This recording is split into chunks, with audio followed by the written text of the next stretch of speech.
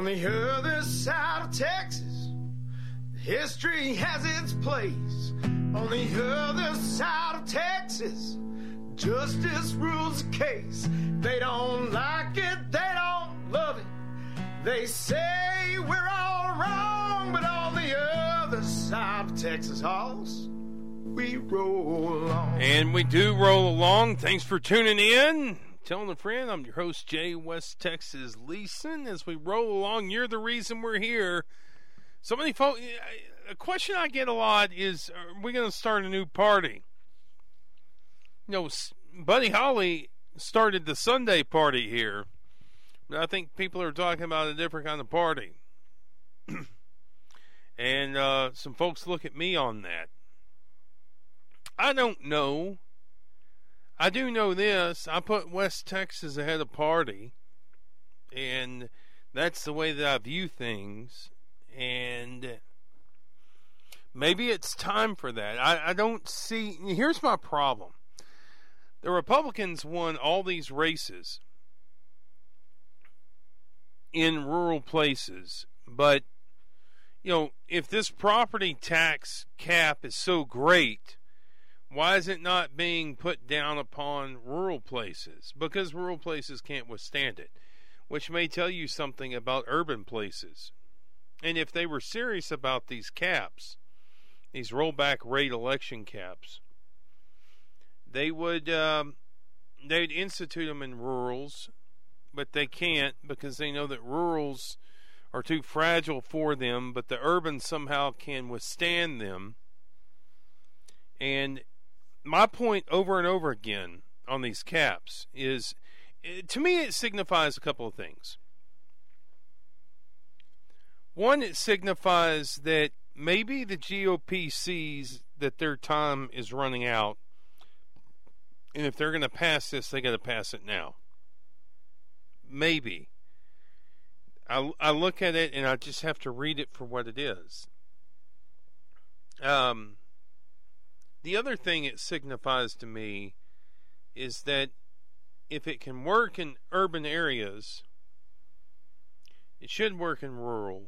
But also, for every Republican that's going to go on record and vouch for these tax caps, these rollback rate election caps,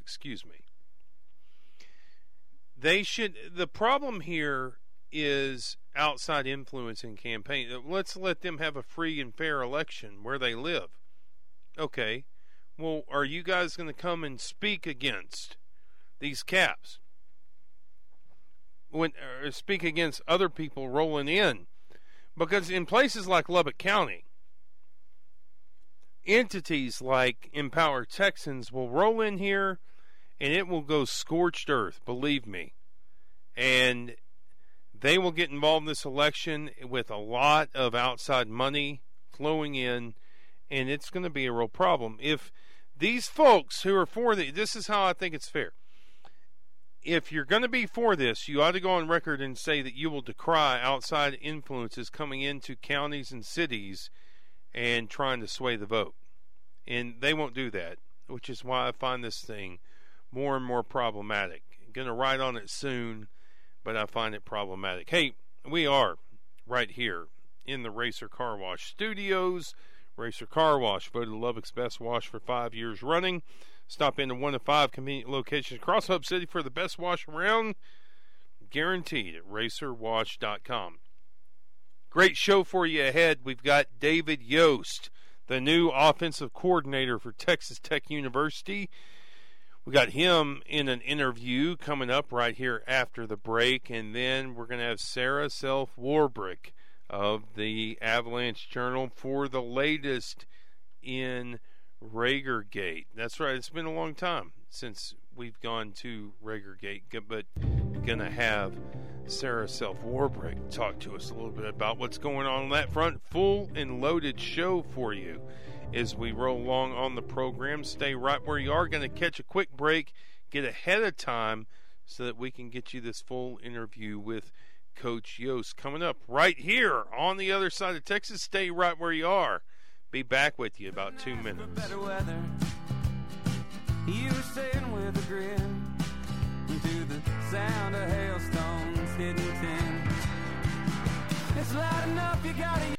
We had David Yost. We pre-recorded this. Going to bring it to you now. David Yost, offensive coordinator at Texas Tech University. You know him from the hair, but want to get you to know him even better.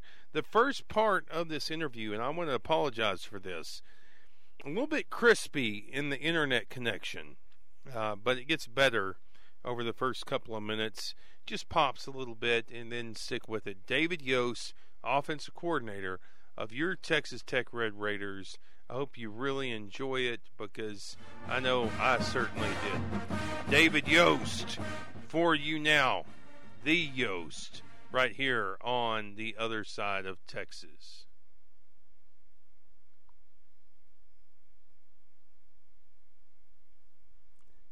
On the line with us now is offensive coordinator at Texas Tech University, a legend in the making, David Yost. Coach Yost, let me start here. How does it feel that you've not even stepped onto the Big 12 field of play and you've already beat Mike Gundy in the best hair category? Well, I don't know if I've got the I don't know if I've beat him yet, but I'll work toward that. But no, it's excited to be here, and can't wait to get the football rolling. Yeah, we're glad that you made time to be on the program. I think consensus is you've already beat Mike Gundy in the hair category. Now, what happens on the field, we'll see, but at least in the hair category. Tell us about the hair. That's the first thing folks will look at and say, wow. What began with the hair legacy here? Well, it's I liked having long hair when I was a kid. I always kind of had it, and my dad would take me the first day school was out every year. He'd go and get a buzz cut back at the local barbershop back in Carrollton, Ohio, and I despised it and was always very upset about it. So when I kind of got a chance to grow my hair the way I wanted to, I started wearing long hair. And then as I got out of college and kind of the freshman world, I wore it a little bit shorter, and in that way, and then kind of trying to find something to kind of stand out in the recruiting game and everything, and tried some different things. Wore a visor for a while, then I kind of became popular with other people, outfits, trying to be a little bit different that way. So you set the visor trend. Standing at a practice. No, I didn't. I don't know if he said it, but I tried it early on. This was back in the the late 90s. I kind of got into that, and then once we went to Missouri, I was kind of a visor guy, and then I decided, nope, I'm going to let the hair grow out, and that way. So about 2003, I said, nope, I'm going to grow my hair out, grew it out, got it blonded up a little bit. I was blonde when I was younger, and it kind of darker as I got older. Now I'm a unnatural blonde in that way, so kind of started growing it out long, and it kind of stuck and kind of gave me a little bit of a niche, and people recognize you and remember you. And in recruiting, that's a big part of it, that you kind of stand out as opposed to other coaches and everything. I mean, you want to stand out for your play on the field and your team and all that, but in the recruiting game, you want to stand out in any way possible. Yeah, Coach David Yost with us here on the other side of Texas. The day before and the day of the big presser on December 1, the big rollout of you and Coach Wells and the crew, I was a little bit concerned because the wind was like at 60 miles per hour plus the day before and the day of. And matter of fact, I believe you guys were flying down in jets. I was getting awfully concerned. How was that first impression? Oh, it was. We landed actually. When we landed, it was beautiful. And, oh, really? Beautiful blue skies and no wind. And then it was interesting. I mean, I've heard about how you can get wind out here and how that kind of occurs. I've worked with guys at other places that played here and coached here and that in my time, especially at Washington State. So they'd always talk about stories of it. And that we were standing there on the tarmac kind of talking and visiting with different people, and all of a sudden someone said, "Hey, there comes the wind." And I was like, I've never actually had anybody point it out in that way, and kind of looked over, and you could kind of see that like the fog or the dust kind of off in the distance and everything. And I was like, oh, okay, this must be what they kind of talk about. And then we got on campus, and there were a couple spots you turned on campus when we were walking around taking a tour of the place and that. it hit you, and it was pretty strong and everything, and that. But no, it was interesting. But every place has kind of its thing. I mean, my first day when I got to Utah, it snowed 21 inches, and it dropped to minus 22, and I was like, oh, okay, this is what you got. When I got to Oregon, I didn't see the sun for 3 months after I got there in January, and that was the only reason I saw the sun, because I went back to Pullman to see my family. So every place has kind of got their thing, and it's part of being there, but it's kind of part of the special of the place you're at. Tell me, we like to talk about the place that we're at here. I appreciate that. The past couple of months, you have kiddos, Coach? Got three. I got a 12-year-old daughter, a 10-year-old son, and an 8-year-old son. Okay. And what have the past couple of months been like for the Yost household? Well, it's right now it's a lot of house showings, trying to sell a house, and there's excitement most of the time. A high percentage of the time, it's excitement about moving to Lubbock and coming down here and being part of the Texas Tech family. And then every now and then they realize that their friends aren't moving with them, or not all their friends are. A decent amount are, because our staff, and they're friends with a lot of the other kids on the staff, and we have a lot of kids on the staff that are in the same age groups and that. So that's positive, but not everybody in Logan, Utah is moving here with us. So they kind of remember that this guy or this girl is not going to be in their classes anymore, and then that's all part of moving around in that, and doing that is hard on the kids or hard on the family and everything, but it's amazing how resilient they are. And all three of my kids are into sports: basketball, soccer. Boys played baseball last year. Daughter wants to get back into volleyball. She's done tennis. She's done all kinds of things. So it's amazing how many friends they make really quick when you put them on a sports team and all that. So that's always been a real positive and real helps in the transition. Mm-hmm. Now, tell me some West Texas Lubbock observations, quirks, customs, traits you've noticed, things you've kind of scratched your head about, and things you've enjoyed. Well, it's just, you get here and one of the first things they talk about is Lubbock. It's kind of it's really it's a city. It's not a, we wouldn't call it a college town. I've been in college towns, and now I think it's college town as far as how it supports and how we're kind of the big game in town that way. But it's there's everything here that way, and everybody says, well, you can get anywhere in Lubbock in 20 minutes, and I've heard that other places you kind of hear that about, but I've done it.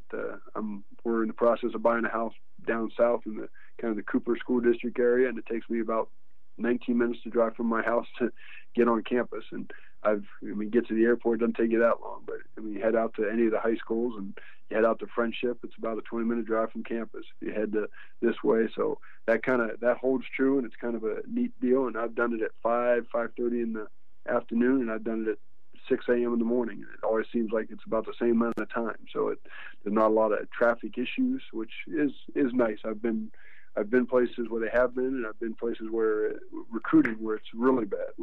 You're in the biggest parking lot in America, in California some days. Mm-hmm. But how hospitable and how kind of open everybody here in Lubbock is, especially the fans, about.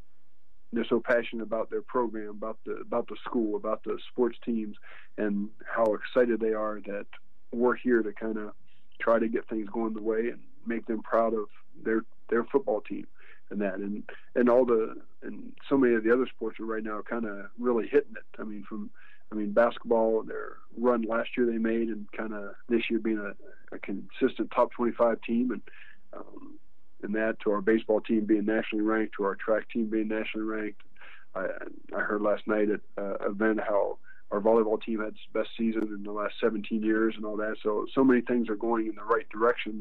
That's what we want to do with the football team. Just get it going in the right direction to give everybody something to be really excited and proud of, and get behind in that way. But just the people here have been so nice and genuine, and they come up and they say hi, and they're glad that we're here, and just want us to be successful and all that. And it comes across very very personal and makes you feel kind of welcomed in that way. So it's been a lot of fun, but I think that's kind of the hospitality out here in West Texas.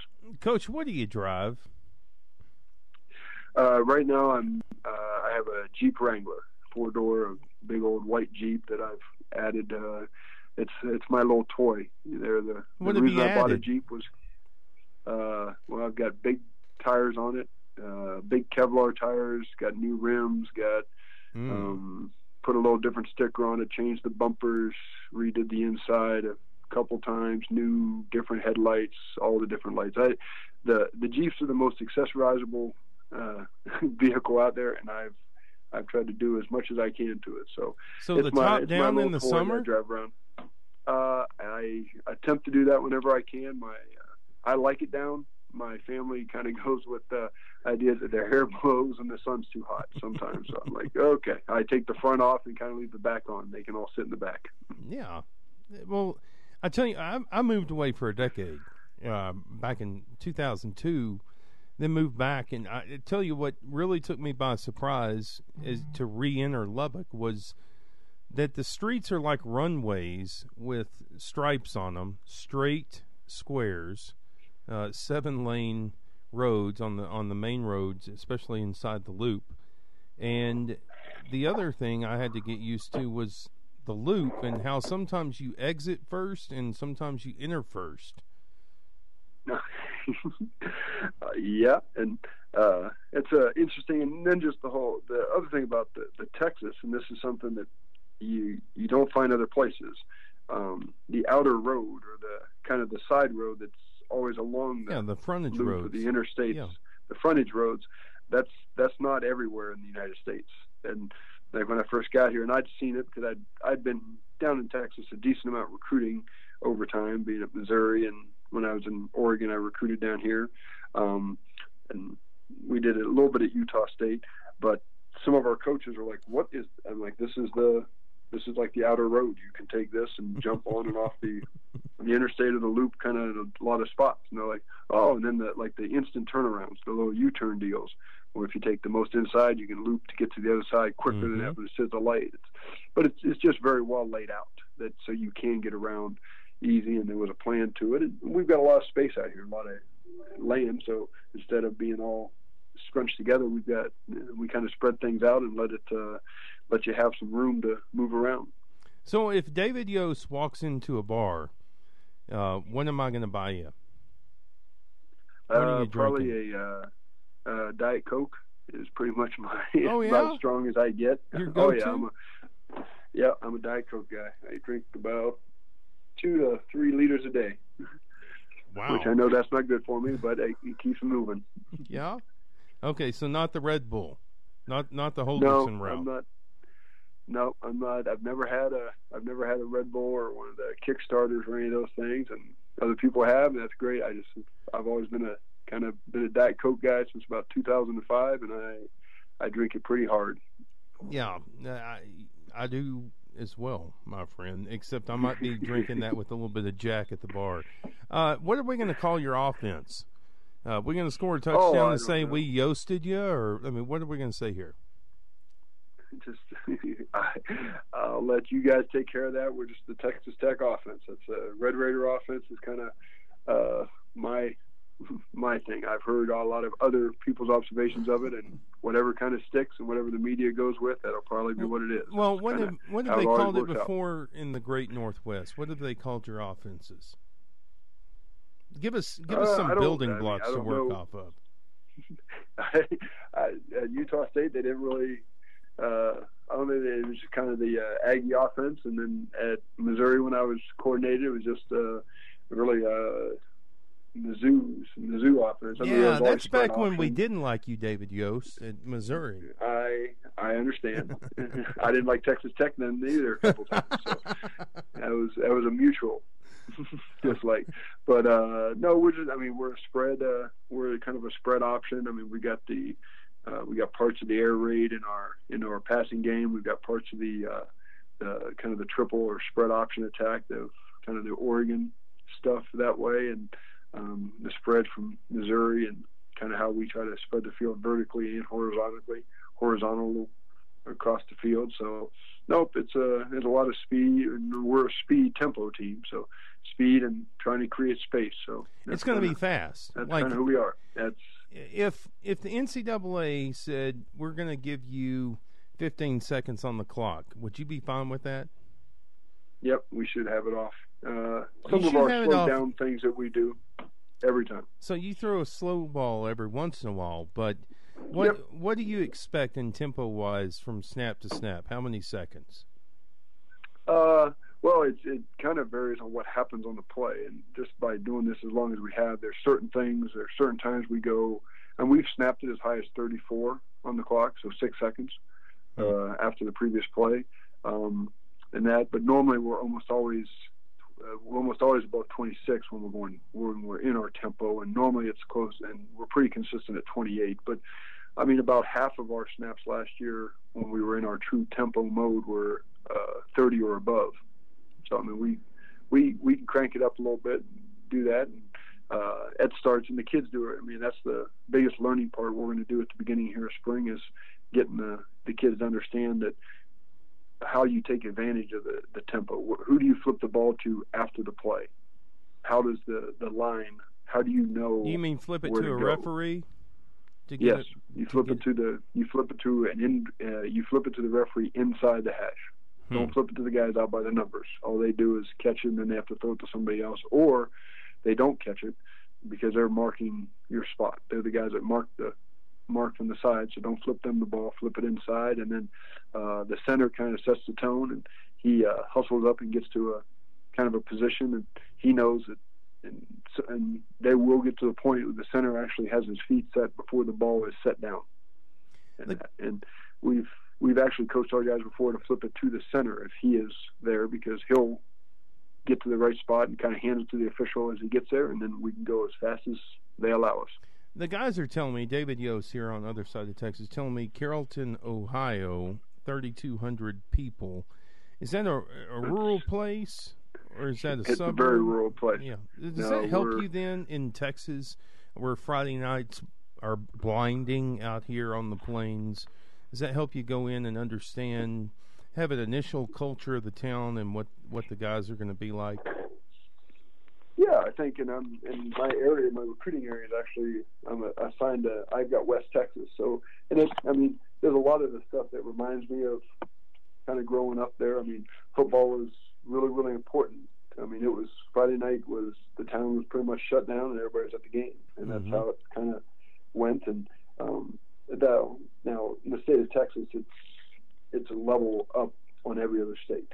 And if you've never been out of the state, you won't understand that. But it's, when you want to go see a high school coach at a school, you stop by the school, you normally go to the field house, and there he is. Or, really what you do is you go to the field house, and there's a head football coach. Most other states, you go to even the best schools in the state, you go to the school, and you go to the front office, and they see if he's done with biology class, or he's out of history class, or if he's available because this is his prep period. It's just and how the state kind of views football and makes it a big deal, but makes it important. And then the facilities and the effort they put into making football special. It goes a long way, and I think it's why it's so important and why it's so good down here. Yeah. And why there's so many football players.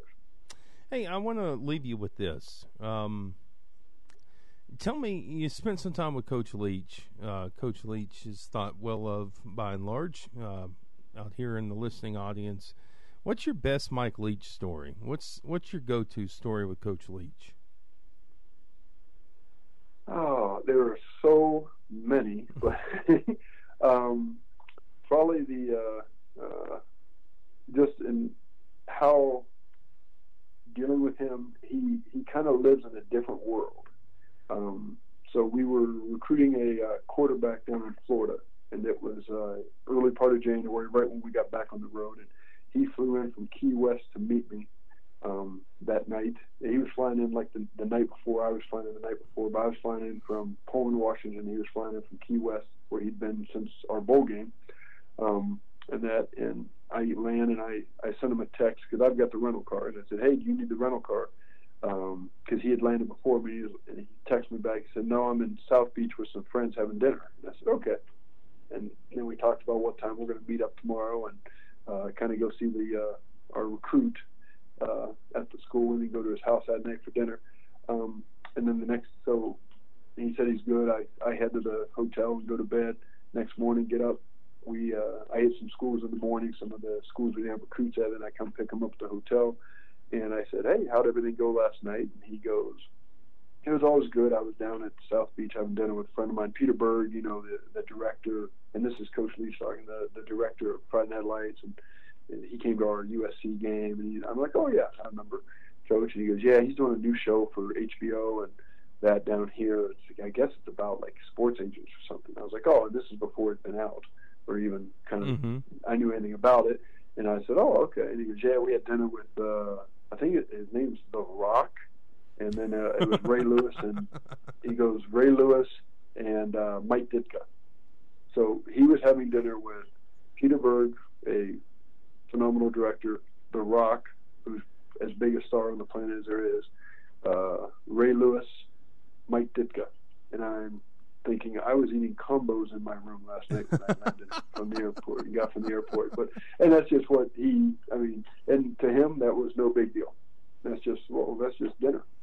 That's just and everything. dinner. So no, that's just what he does. So no, he is a very, very intelligent, smart guy. He looks at football through kind of a different lens, which I think really helped me in my 3 years being with him, of kind of seeing it that way. And I asked a ton of questions and probably wore him out a little bit on questions, but we used to sit in the dry sauna every night after practice and after we watched the video for about 30 minutes and talk and just I just asked questions and we just kind of talked about football or how he put all this together or why we do it this way or why we do that and those things. And it was a really educational time for me and gave me a lot of kind of a different perspective after being 17 years with Gary Pinkel, who is kind of my mentor and the guy that I pattern most of what I do off of. He kind of gave me really a different view of football and how things can work. Well, Coach Yost, you've been so gracious with your time to come here and join us. I know a lot of people are getting those big envelopes in the mail like we are for our 8 season tickets, and I know a lot of people are renewing because they're excited, and I think you're a part of that excitement for sure. I appreciate you making time, Coach.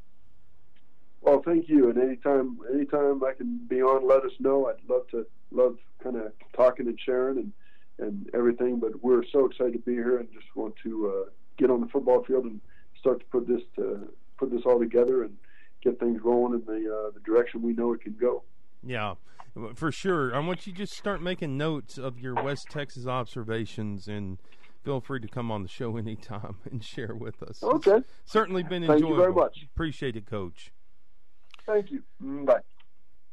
There he is, David Yost, new offensive coordinator, legend in the making. Glad to have him on. We're going to go to a quickie break, and don't change that dial because we got some Regent Gate update coming up with Sarah Self-Warbrick of the Lubbock Avalanche Journal coming up right here after this break. Stick with us right here on the other side of Texas.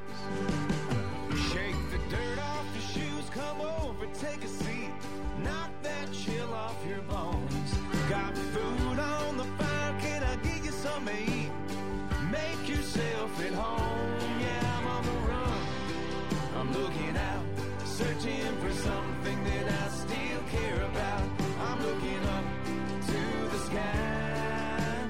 Fire on the mountain, gonna let it burn so high. The phone line's going off while we're interviewing David Yost. Not a live interview, so wasn't able to break in and get you guys on air. Appreciate you being willing to ask the coach questions. You can always text the questions in, as always, on the program, 806-745-5800. What does he make of the recruiting class is a question that Greg had to ask.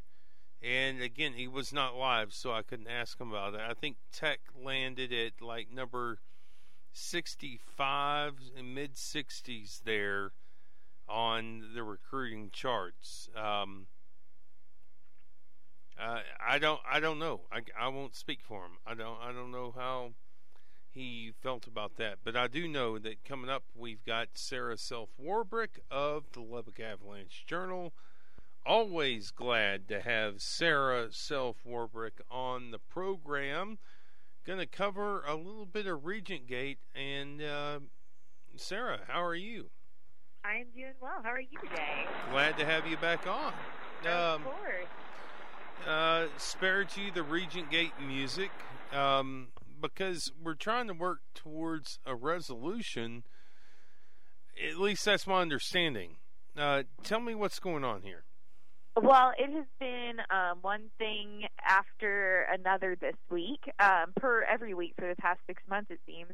But we, Council for Rager Dykes this week asked for a court-mandated global mediation meeting. So far, everyone has opposed to it, but they're working it out. Who's everyone? Last check, it was Ford Credit, Gulf States Toyota, First Bank and Trust. I'm pulling it up. Those were yesterday's.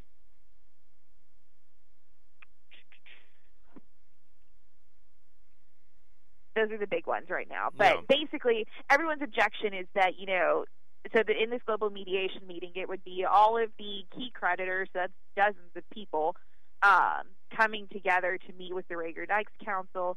And everyone's objection is basically that everyone's problems are too different to get this done in just one fail swoop of a meeting. Or I think Ford called it a shotgun approach. So, we'll see what happens. There was a court hearing yesterday to try to figure out what to do next. During that, Rager Dykes Council said that they are talking with Ford and trying to get them to come around to have this meeting, but we'll see. They ended up putting it off until next Thursday for sure. Okay, so where does that leave us now? That leaves us with a bunch of small developments this week that didn't turn out to much. So I think another key thing about this global mediation is that in the filing requesting it, it says that Mark McDougall will attend this meeting at least. As we talked about last week, Mark has said that he is out, but kind of going a little back and forth on that. So that was a key development for this global mediation meeting as well.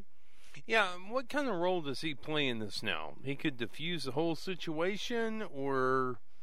Well, we'll see. I mean, really, the reorganization plan that was proposed initially in November, finally filed in January, doesn't really work without Mark McDougall and his capital more than anything.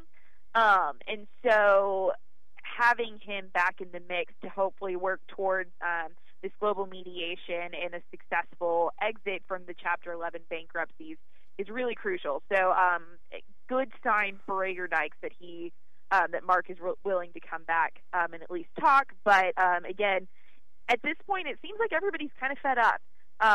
All of the creditors. I want to talk a little bit about the customers I've spoken with in the past 2 weeks as well. But I mean, that's kind of the theme right now. Is we're 6 months into this, and everyone is just frustrated and kind of fed up with everything. Isn't it hard to believe that it's already 6 months? So you're telling me. Yeah. So here we are, and I do believe that 6 months ago we were speaking about this, and we said that you can expect this to roll out to a year or 2 years. Oh yeah, yeah. I mean, we have those court dates that are set for.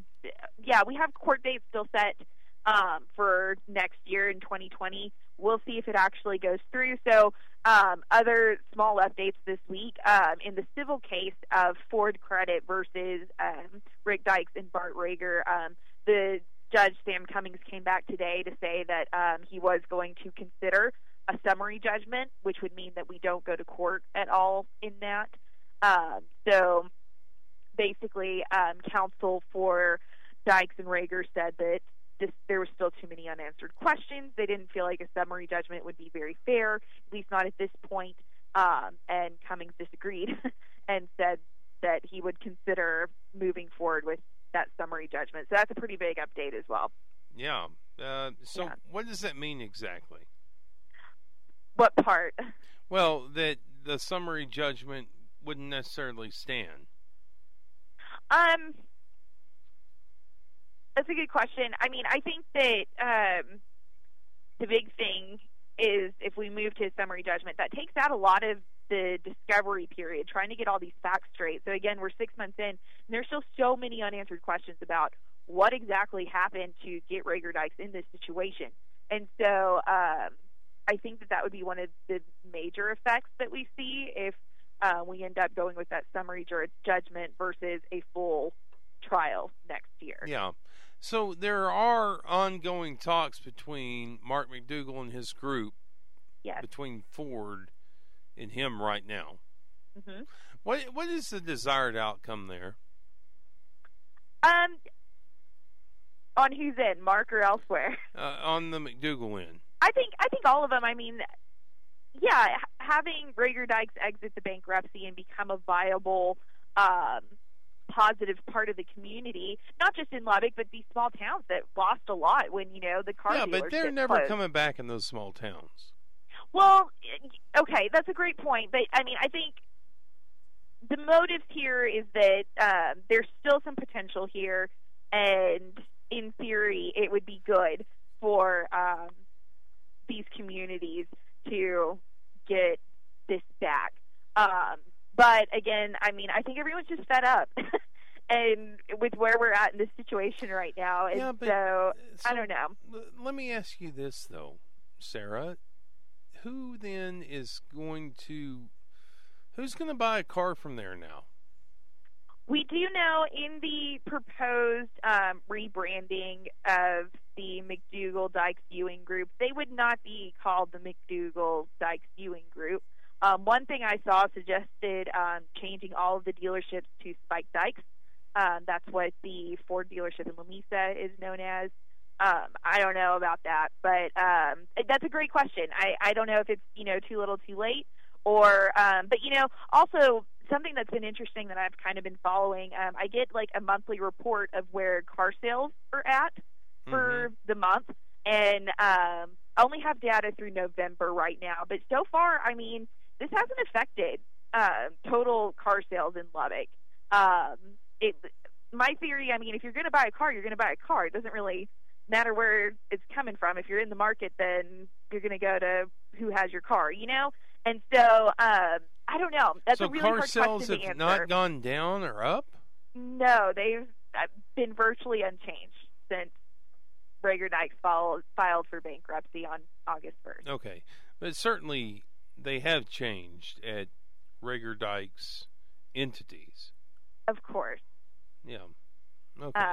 We know that they have been selling some cars at auction, things like that, to generate some revenue. But I mean, I haven't heard from a single person who's bought since the bankruptcies. I've talked with a lot of people who bought beforehand, though. I had a story last Sunday. Tell us about that. Yes, thank you. Talking to customers who are still tied up in this. We're 6 months in.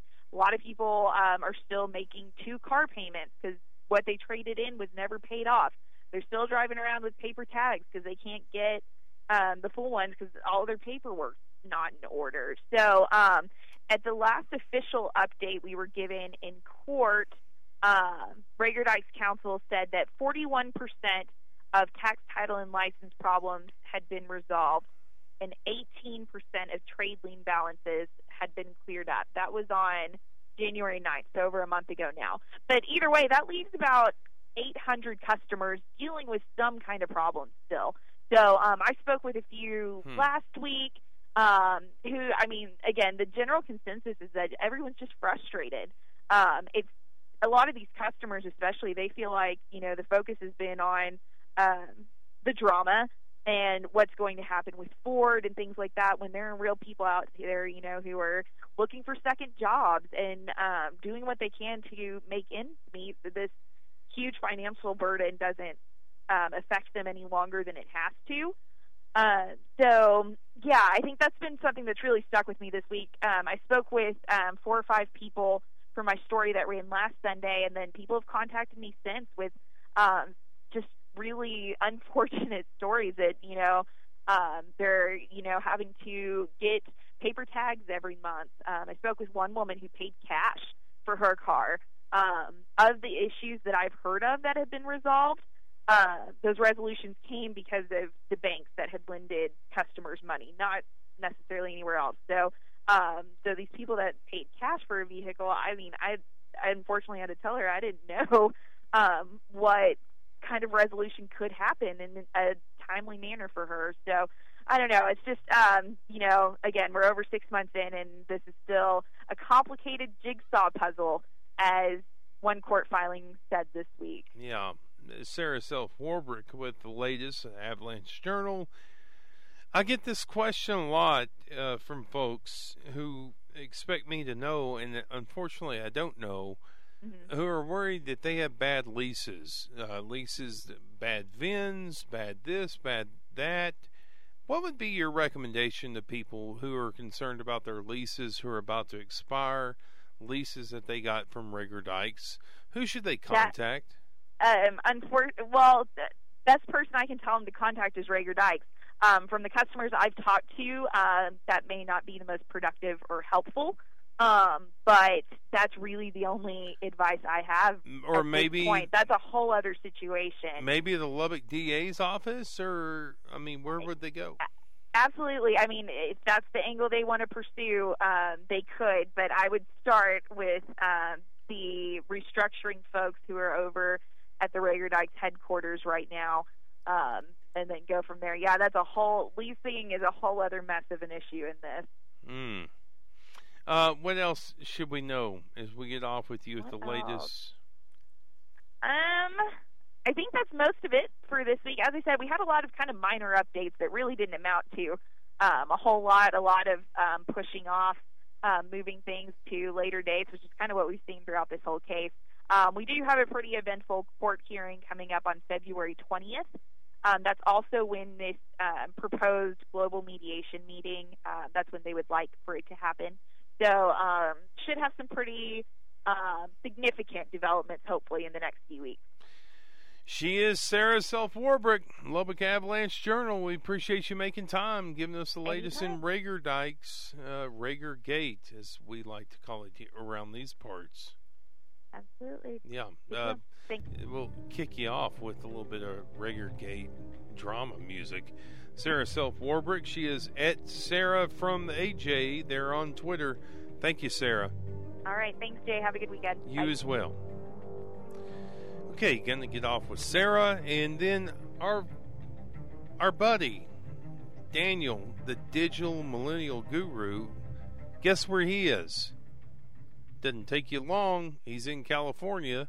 He's going to check in with us here as we close out the program. Stick right with us. Daniel chiming in on Western Coast time there, coastal, where he's most comfortable. Daniel, the digital millennial guru, will be right back with you here after the break.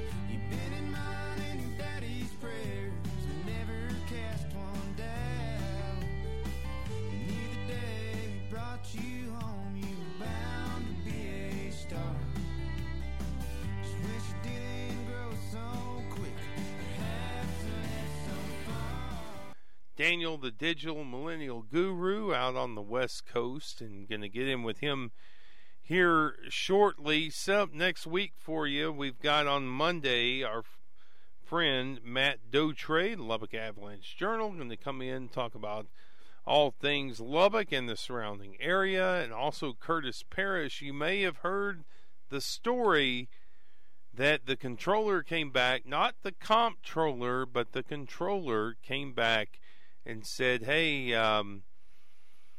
you can only get $24 million off of hotel occupancy taxes. And that's a little bit short of what is widely speculated to be the aim of $50 million. That's not to say that there can't be more private money raised, but that becoming a big story. We'll get Curtis Parrish, the county judge of Lubbock, in to talk about what that means for the Expo Center going forward here on the program. And that'll be on Monday. And then on Tuesday, our friend Chris Patty out of East Texas It's good to see every once in a while some actual rural legislation put together. Things that don't just, like, we're going to just chip away and help our rural schools or, help us survive, but then there's legislation that helps rural regions thrive. And Chris Patty has a good bill up. We're going to talk to him on Tuesday as well. But first, we want to get in quickly with our friend Daniel, the digital millennial guru, out on the West Coast. Daniel, are you okay? Have you smoked anything? Do we need to send somebody for you? Okay, so things are good. They're smoking some ribs. That's what we're smoking out here. Ribs in San Francisco. Oh, I'm in L.A. Oh, okay, So, L.A. There's some barbecue joints around here. So, Seems questionable. yeah. Is it? Have All you over the eaten place. any beef? Have you eaten any barbecue out there? Oh, yeah, they got wings, all kinds of stuff. Okay. So, What are you out there yeah, for? what's going on? Oh, what am I out here for? Yeah. Well, Saba was on a jazz album, and her album was nominated for a Grammy. Your wife was nominated for a Grammy, so Yeah. this just gives you an excuse to go out to the homeland. It does feel like that. Yeah, they didn't have a ticket for me. I'm not cool enough. So But I'm literally just, You went out there Gonna on your watch it own at dime yeah. to when are the Grammys? It's in L.A. No, but on when? Sunday. On Sunday. Mm-hmm. So you're Yeah. out there Yeah. just doing your own thing. You riding Lime scooters or birds or what are you riding? They have spin scooters out here, What? and it's really dangerous. Yeah, I'm driving a Jeep. It's not a pedestrian friendly place, and it's huge. Like, I thought I was gonna go to this park, and it ended up being like a 2-hour drive. It's giant. It's like you're just crawling through the city forever. Man, you've got a lot Yeah. to discover between now and Sunday. Oh yeah, for We got to sure. get you in here like on Tuesday or Wednesday to talk about your experience there on the West Coast. Oh man, I'd be excited about that. I think you might. There's a chance you could see Saba if you guys tune in. Uh, Yeah. Taylor Just texting have in, fun. who is Daniel, Oh, yeah? the digital millennial guru? He is the guy who makes, if you listen to the show on the podcast, and many of you listen on the weekends and otherwise, he's the guy who puts it up on the podcast, does all the things I don't understand, puts up the funny things on social media there, on our Facebook page, Other Side of thanks. Texas, and at OSTX Show on Twitter. Hey, listen, I want you to be safe. Don't Oh, get totally, man. don't get in a van with strangers, and I want you to get back here and to be okay. Don't join a band. No, just don't get Oh. in a van. Oh, okay, yeah. No, I'm good. I have my own car. This Okay. house that I'm in right now has like 1 million crystals in it. What kind of It is like crystals? full of crystals, man. The healing kind. You point. See this quartz that I'm like holding right now. If I point it at my third eye, my chakra, it'll like fix my sciatica. That's what they're saying. Okay, just don't smoke Yeah. it. Don't smoke it, please. I love this place. I'll Okay. talk to you later, man. I do want you to come home. Okay, yeah, I'll be there about Tuesday. All right, buddy. Appreciate you. Cool. Have Bye. fun on the West Coast.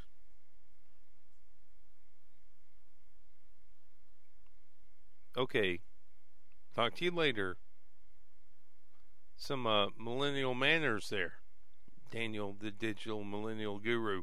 Hey, you're going to get off on Monday. We've got a whole new week of slate of programs with you here. No, I'm not going to respond to those texts. A whole new slate of programs and giving you the inside information on what's going on. Gonna get home, gotta get home. My wife's out of town this weekend, so you know that I've got a great family and just barely above average dinner to get home to tonight, tomorrow night, Sunday night, and Monday night. I appreciate you listening to the program and tuning in and telling your friends that you hang out here on the other side of Texas. Until next time, Jay West Texas Leeson will catch you next episode right here on the other side of Texas.